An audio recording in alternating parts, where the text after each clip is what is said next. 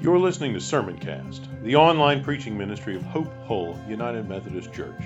Be sure to visit us at hopehullumc.org/sermons, where you can subscribe to future episodes of Sermoncast and browse our archive of past messages.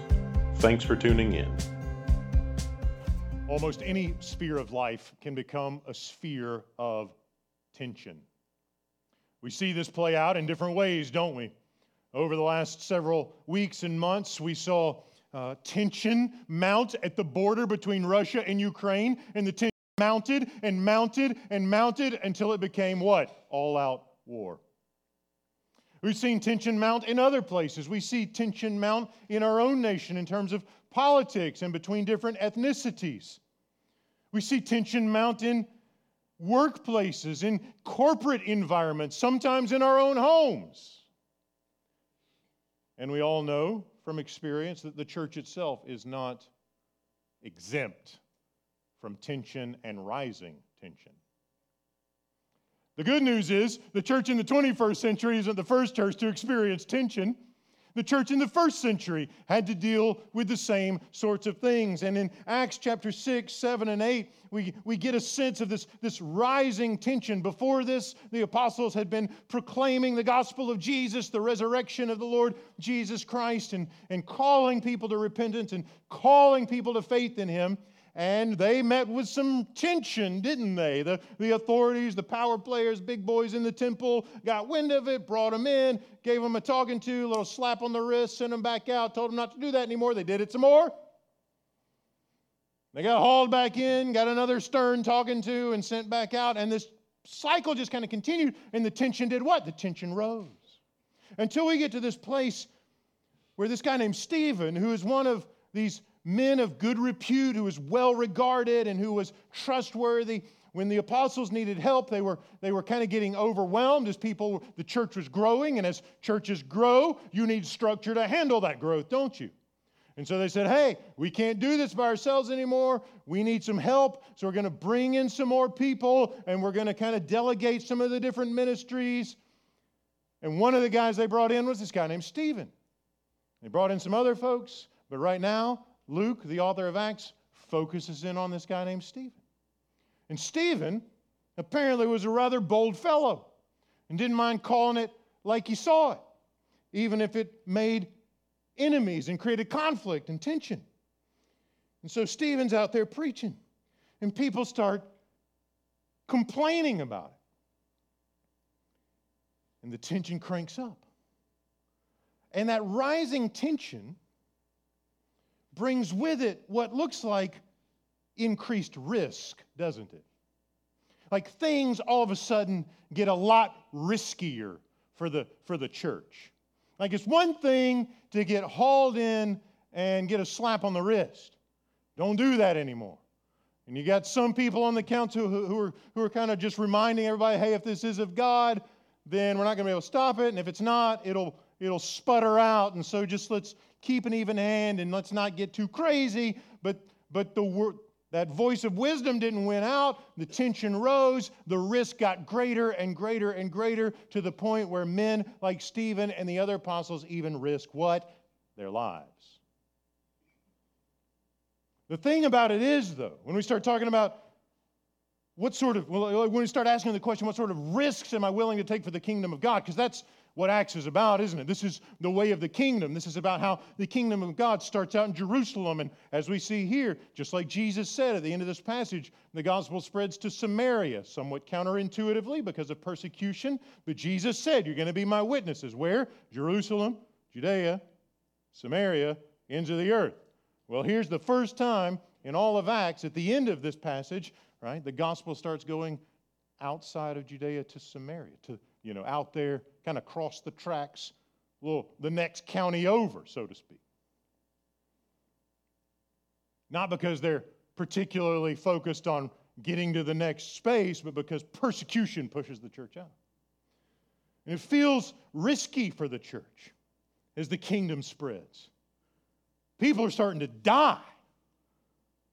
And shouldn't we kind of haul it like if somebody dies because of the proclamation, maybe we should haul it in a little bit and kind of hedge our bets and try to put up some safety Let's negotiate this and figure out a safer way to do it. But they understood something that we've got to begin to understand, and they embraced a principle that we also must embrace. And that's that risk for the kingdom is no risk at all. Because the thing we stand to gain is everything. By the end of this passage, Stephen, who risked his life and lost it, gained Jesus, didn't he? And when you gain Jesus, everything else is worth losing. When you gain Jesus, everything else is worth losing. How do we get to this point? Stephen, when faced with conflict, could have hedged his bets, couldn't he? You know, the thing, like there's often time to roll it back. If you've been in a conflict and the tension's kind of rising, maybe it's a holy conflict, maybe it's an unholy conflict. Either way, the illustration works. There's a point where you can roll it back, right? Sometimes you get past that point and it's very hard to roll it back, but there's a point where you can roll it back. At the beginning of this passage, I think Stephen can still roll it back, can't he? But he doesn't. And he doesn't because the thing that he's bearing witness to, the one he's bearing witness to, you don't roll back on Jesus, do you? Well, you can, but you don't want to. That's not where you want to be. So Stephen gets confronted. And Luke, author of Acts, tells us that he's facing accusations. The accusations kind of start at one place and they build up. The initial accusation is that he's blaspheming Moses. Now, that really struck me as I was reading through this week. The order of the blasphemy. Like typically when we think about blasphemy, who's the only being that you can blaspheme? That seems obvious, right? But what's the charge? He's blaspheming Moses and God. It's like they almost got to like you got to get God in there for good measure to make it, because you can't really blaspheme a person anyway. But you can see where the priorities are. And they've taken Moses and put him in the place of priority. You can say what you want about God, but don't talk bad about Moses. You see, their priorities have shifted. Instead of letting Moses be the one who points them to their God, they've kind of shifted over and said, we're going to focus on Moses, and we'll throw God in for good measure because we know if we're going to talk about blasphemy, you got to get him in. But we're really concerned that you're messing with Moses. And the charges escalate from there. Notice the verbs. They confront him, they seize him, and they drag him in before the council. Those other charges weren't enough, so they set up false witnesses. He never stops saying things against this holy place. So it's not just Moses, now it's what? The temple. They're meeting in the temple. The council does its thing in the temple. This is the holy place. Not only is he talking about Moses and God, talking about the temple. He's going around saying Jesus of Nazareth, who we thought was dead, and that's done, but they keep talking about him, that he's going to destroy this place, the temple, and change the customs that Moses handed on to us. You can kind of see how this nobody's rolling back. It just keeps escalating. You can feel the tension building again and higher and higher and higher. And as the tension builds, the risk increases. Like this is getting to the point where a slap on the hand, like we got back in chapter 3, chapter 4, isn't going to suffice anymore. We need some serious consequences if we're going to keep these Christians quiet. You can kind of feel the tension building. False witnesses charged Stephen with betraying the Bible, Moses, betraying God, and betraying the place of worship, the temple. And so Stephen has a moment, an opportunity. In this very apparently risky situation, he has an opportunity to give an account. And you may have noticed that this lengthy account he gives drops in on some very significant aspects of the history of the people, the Hebrew people, the Israelites. Starts with the beginning of their story, doesn't he? Where does he start? Starts with Abraham. God made a promise to Abraham. Your children are going to go into another land. They're going to be slaves in that other land. But I'm going to rescue them. I'm going to bring them back to this land. And I'm going to give them this land. I know you don't have any children yet. I'm going to take care of that. I've made you a promise, God says, and my promise is good. Some things go on. You get kind of a fast forward. You get a lot of information about Abraham, Jacob, and Isaac. Get a quick mention. We settle in on Joseph. But the whole thing about Joseph isn't really about Joseph. It's about setting the stage for who? Moses. The charge was, you've betrayed Moses. And Stephen says, oh yeah? Let me tell you about Moses. Moses was a counterintuitive rescuer. He knew he was called by God to rescue the people. The people did not want him for their rescuer. Sound familiar? The comparison is pretty obvious, isn't it? Hey, synagogue goers and council and temple power player crew, God sent a rescuer, and you didn't recognize him. Yes, it's counterintuitive that he's not one of you, because anyone who's worth anyone would be a part of your circle, all right? It's counterintuitive that he was the son of a carpenter and a traveling preacher man. It's counterintuitive that he would come into the temple and oppose you, and it's counterintuitive that God would let you kill his Messiah. And yet, our people have a really good track record of not recognizing their rescuers. And so the whole story is, it's long, but it's driving at this reality that God rescues his people in ways they do not expect. You get this story about Moses, and he comes in here, and he seems like the right guy if you just sort of look at his resume. He's got the best education in the whole land. Probably speaks a couple of different languages. He's got everything you need to make it. So he goes to his people, and he starts trying to rescue them, trying to reconcile things. Hey, guys, don't argue, and they reject him. He supposed his kinfolk would understand that God through him was rescuing them, but they did not understand. That's the crucial piece in that entire passage, isn't it? You would think the Hebrew people would recognize their rescuer.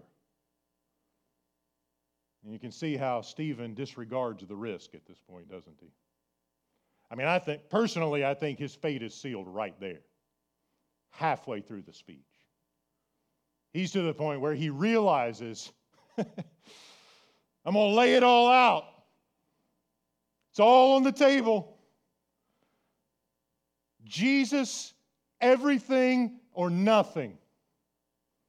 He's got an opportunity before this to roll it back. All right, guys, surely we can figure something out. We can kind of come to an agreement. We can compromise. But when it comes to the gospel, when it comes to the mission, no compromise for Stephen. He's willing to die.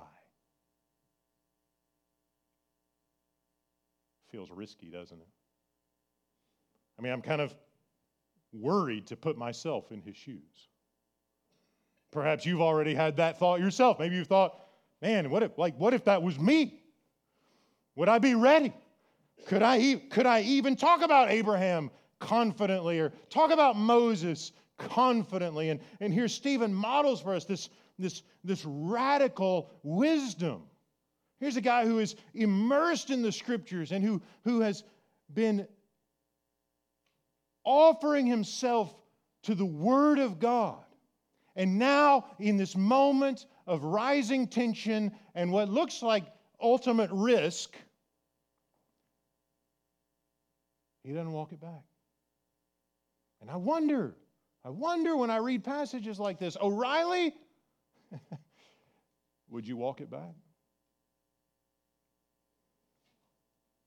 And I'm inclined to think, like, this is a long text, and you did well. I'm proud of you. Like, it was long. We made it. You're probably thinking it wasn't as long as this sermon's getting.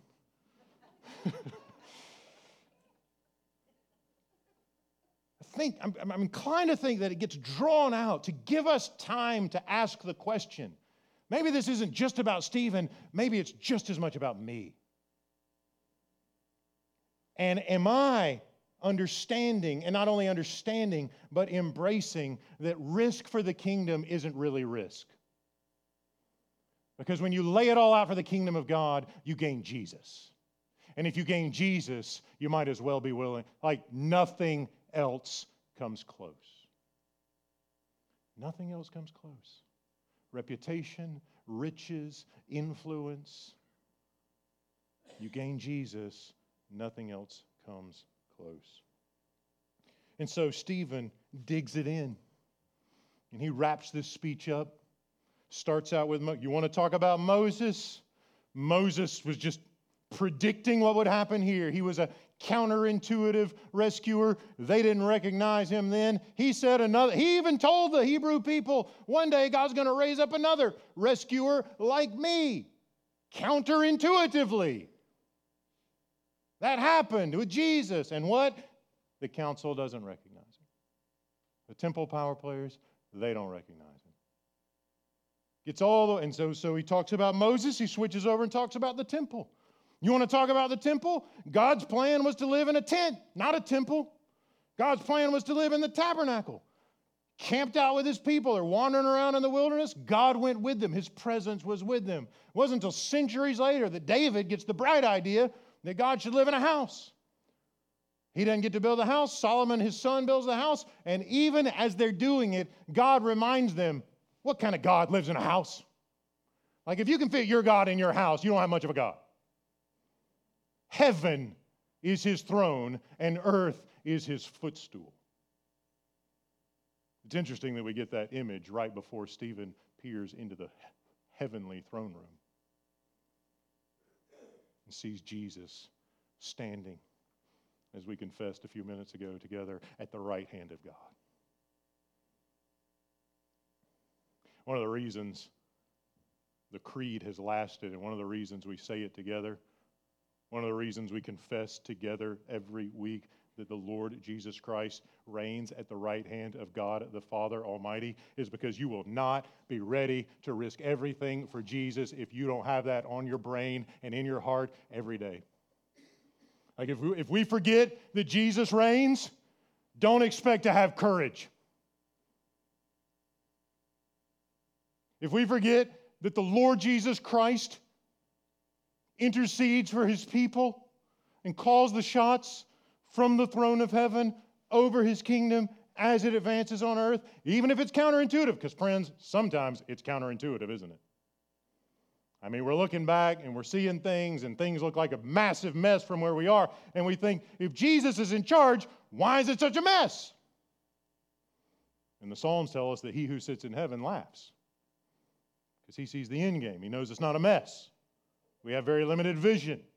And that's why we need to be reminded in Scripture and in worship and in creed that the Lord Jesus Christ reigns at the right hand of God the Father Almighty, because if you know and you have it in your mind and in your heart and in your being that Jesus reigns at the right hand of God the Father Almighty, it will give you courage. And it will give your children courage. Where is Jesus right now? Ask that question every day and be reminded that he is in his place at the right hand of God. There is a human being, fully God, fully human. Don't forget that. There's a human body in heaven. You just read it in Acts chapter 6. The body of Jesus that was crucified, the body of Jesus that was raised, is the body of Jesus that ascended with the clouds, and that body of Jesus, that very human physical body with the marks of the cross and the glory of the resurrection, now reigns over all things, and his kingdom is an everlasting kingdom, and his dominion is a never-ending dominion. And there is no sphere of creation that is outside the bounds of his loving reign. And when we forget that, that's when we start to draw back. When we forget that, that's when we start to hedge our bets. When we forget that, that's when we start coming up with contingency plans. When we remember, when we have the vision that Stephen has in this text, we're not distracted by the temple. We're focused on Jesus. We're not distracted by circumstances, focused on Jesus. And where is Jesus? Right hand of the Father. And what does he do there? Reigns over all things with joy and a smile and a glad heart. He rests as he reigns and works all things to his purposes for the good of his people. When we forget that, we hedge our bets and we pull back. When we remember it, his Spirit gives us courage. Question is, which camp do you want to be in? You want to be in the contingency, hedge my bets, let me roll it back and play it safe camp? You can make it a long time there. Or do you want to be in the, I'm going to risk it all for Jesus because I know risking it all for Jesus is no risk at all because he is my sufficient, he's my all-sufficient rescuer, Savior, Lord. And yes, it looks counterintuitive. And yes, the world looks crazy. But that doesn't mean that Jesus is not at work. He is enthroned. And if he is enthroned, his people can have confidence that he intercedes for them and that he empowers them. We have confidence that he empowers us through his Spirit to bear witness for him to our neighbors and, come on, I say it every week, you should know it by now, the neighbors and the nations. Amen. Brothers and sisters, amen. And that's exactly what happens here, isn't it? In all this counterintuitiveness, if we can use that word, God uses the first martyr and the ensuing persecution to spread the gospel. This is why one of the early church fathers said the blood of the martyrs is the seed of the church. And that's what we get right here. The apostles are focused on Jerusalem. Maybe some folks get out to Judea, kind of outside a little bit, but we're focused on Jerusalem. And what happens when the persecution breaks out? When Stephen dies because they threw rocks at him till he was dead? How's your day going? That day, a severe persecution began against the church in Jerusalem, and all except the apostles were scattered throughout the countryside of Judea and Samaria. And we think, man, what a disaster! What a mess! Like, how are they gonna plant their church if they're having to hide from the bad guys? And then we remember, all the way back in chapter 1, Jesus said, "You'll be my witnesses." Where? Jerusalem. Yes. Where else? Judea. Yes. Where else? Samaria. How are we going to get there? This is how. Persecution spreads the gospel. When the church goes with increasing conviction, willing to risk everything because they know when you risk it all for the kingdom, it's not really a risk. You can risk everything when you stand to gain the one who is everything.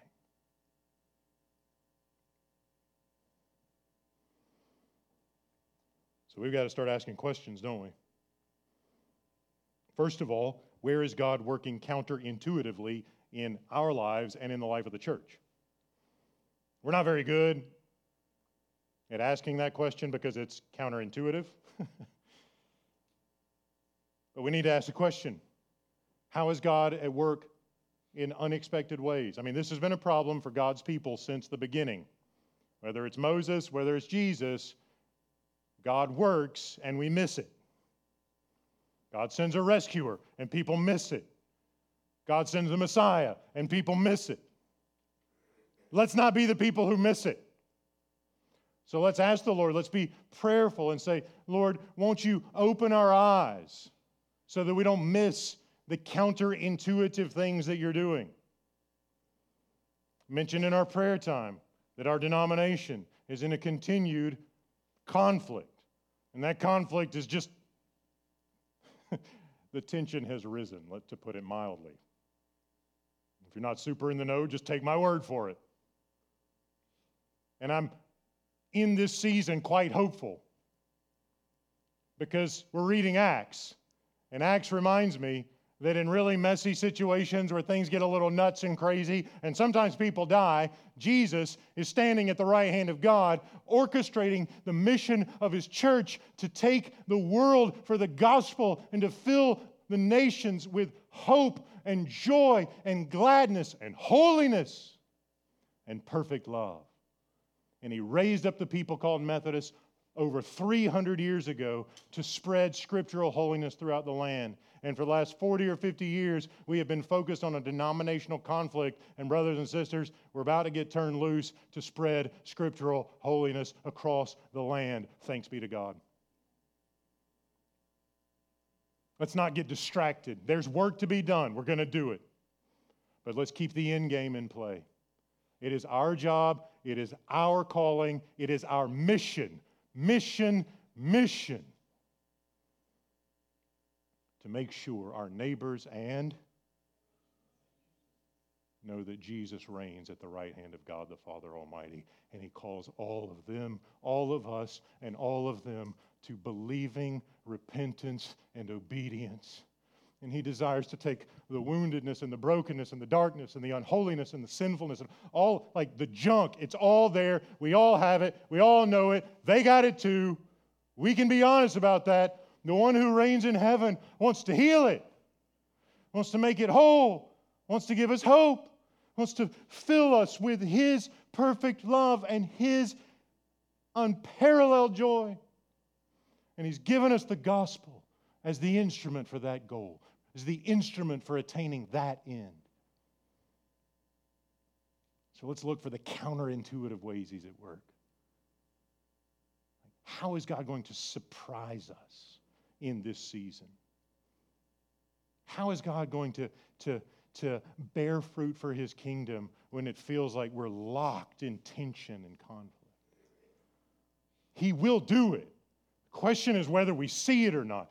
Jesus rescued His people regardless of whether the council recognizes or not. And He will rescue His church today regardless of whether you and I see it or not. That's why we pray, Jesus, give us eyes to see the surprising ways, the counterintuitive ways that You are at work. I don't want to miss that. I don't want to be distracted. I hope you don't either. Question then is, what's our posture? I'm struck by Stephen's posture as the rocks begin to fly. You remember what he said? Let me just read it to you again. I know you heard it. I want to make sure we remember it.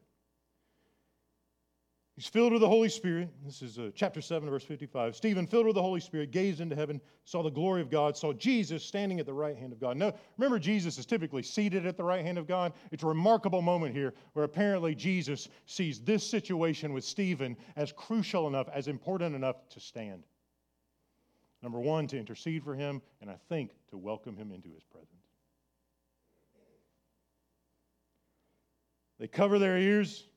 The persecutors, with a loud shout, they all rushed together against him. They drag him out of the city. They began to stone him. The witnesses lay their coat at the feet of a man named Saul. What is Stephen's posture? While they were stoning him, verse 59, Stephen said this. Number one, Lord Jesus, receive my spirit. If you remember the Gospels, that's the sort of thing Jesus says the moment before He dies.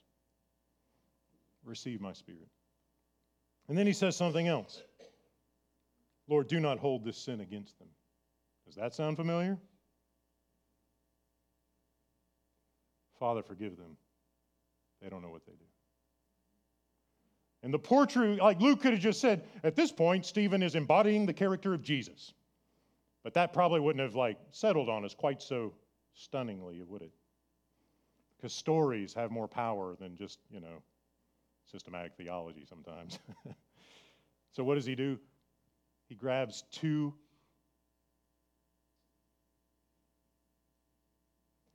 sentences from Jesus in the Gospels, and he pulls them forward, and he puts them on Stephen's lips. Receive my spirit and forgive my murderers.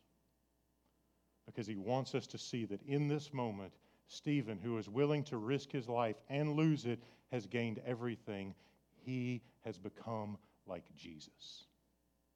In his death, in his martyrdom, he embodies the character of Jesus in every way. Like this guy in this moment, he's got nothing held back. He is 100% devoted to the Lord Jesus Christ in this moment.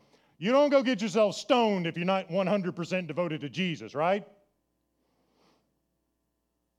Like you don't lose your life for the kingdom if there's not comprehensive, total, exhaustive, self-giving posture to the Lord Jesus Christ. In this moment, at the end of his earthly life, Stephen, this martyr, is thoroughly like Jesus. And that's what Luke wants us to see by putting these words of Jesus on Stephen's mouth. And Luke is inviting us to consider, what would your prayer be in that moment?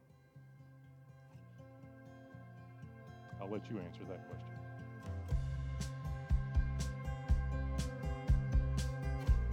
You've been listening to Sermoncast, the online preaching ministry of Hope Hull United Methodist Church. If you enjoyed this message, consider sharing it with a few friends. Remember to visit us at hopehullumc.org/sermons and subscribe to get notified when new content is posted. Thanks for listening.